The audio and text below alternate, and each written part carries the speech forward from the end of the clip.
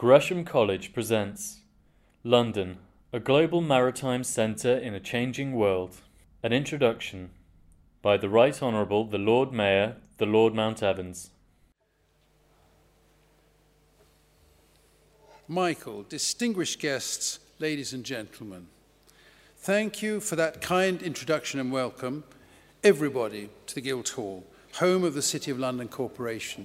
And I must say, for this very maritime event, I'm so thrilled to see the library absolutely full this evening. Well done, all of you. Thank you for coming here.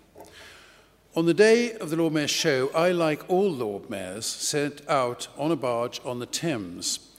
I pass lampposts adorned with heraldic fish. Then, after the show is finished, I return to the Mansion House and enter under a giant stone pediment which shows Old Father Thames and the goddess of commerce luxuriating together. Finally, I walk up to my apartment using a staircase festooned with stucco anchors. Why is the river so prominent in the symbolism of the city?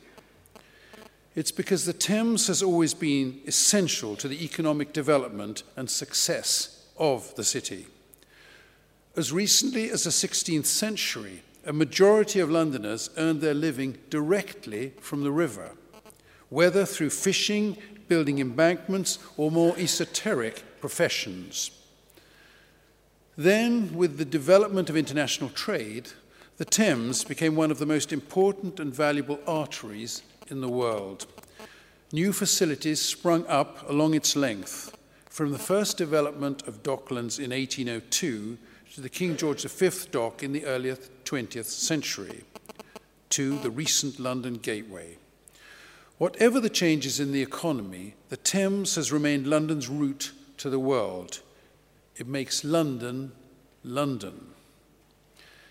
Having spent 43 years as a shipbroker, I'm proud to see today's maritime sector held in such very high esteem overseas. I just came back from 10 days in the Gulf, and everybody asks your opinion, your views on every aspect of the market and how it's seen from London. We are at the cutting edge of all the vital services that enable the charter, classification, sale and purchase of the world's ships, and much of our technology is world-leading too. But other maritime nations, like Singapore and Cyprus, are hungry to emulate our success.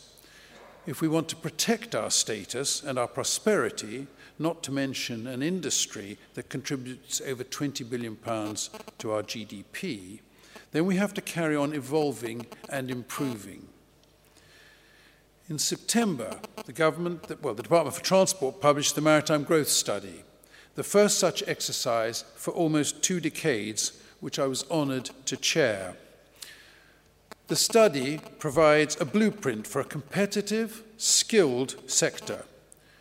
In short, it will allow us to consolidate our position in what is a massive global market.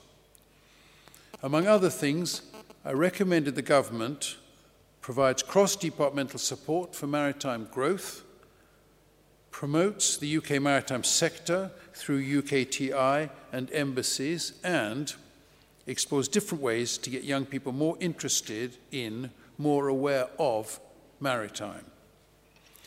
If the government follows these recommendations, then they have done a huge amount to maintain the UK's position as the world's foremost maritime centre, and the signs are very encouraging. But ladies and gentlemen, my study didn't shovel all the responsibility onto the government's doorstep. The role of the industry is absolutely vital. And if we don't pull our weight, how can we expect government to support us? The industry must work together to identify the most important issues and create one single body, a body that can genuinely represent and promote UK maritime, at home and abroad, in an immensely competitive environment.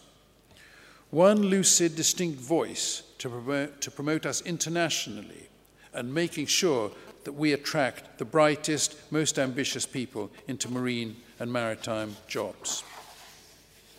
If we fail in this vital test, we will have surrendered what is a golden opportunity to put maritime in its rightful place at the heart of the government's economic plans. Ladies and gentlemen, by definition, shipping is a movable industry. Providers of maritime services can be offered all sorts of allurements to up sticks and move elsewhere. But currently, despite all the various sweeteners, despite all the overtures, the global maritime industry chooses to take its lead from London and the UK. We have the people, the facilities, and the ambition necessary to set the agenda for a truly global industry. And as Lord Mayor, come what may, I am determined to maintain our preeminence. I'm fascinated to hear the contributions of this roster of excellent speakers this evening. One of the most important and least copyable things that the city has in its favour is the vividness of life here, the unmistakable London buzz. The Brains Trust of Gresham College is a significant part of that. The lectures and events that you put on have contributed hugely to life here. And I would like to take this opportunity to thank you all, and particularly my friend Michael Minnelli, and for that. Today's event will be no exception. Professor Kostas Graminos founded surely the world's finest shipping MBA at Cass Business School and is responsible for establishing shipping finance as an entirely standalone academic discipline. Then we have Dr. Nicholas Tsakos, chairman of Intertanko and a shipping polymath, recognized for his work in sustainability, equity finance, philanthropy, and more. It's truly my great regret that I won't be able to stay throughout the whole duration. So sorry in advance for my shuffling off at a certain point, but I'm absolutely delighted to see so many people here. Thank you to all the speakers, the organizers, and you, the audience. Let's make this an evening to remember. Thank you all.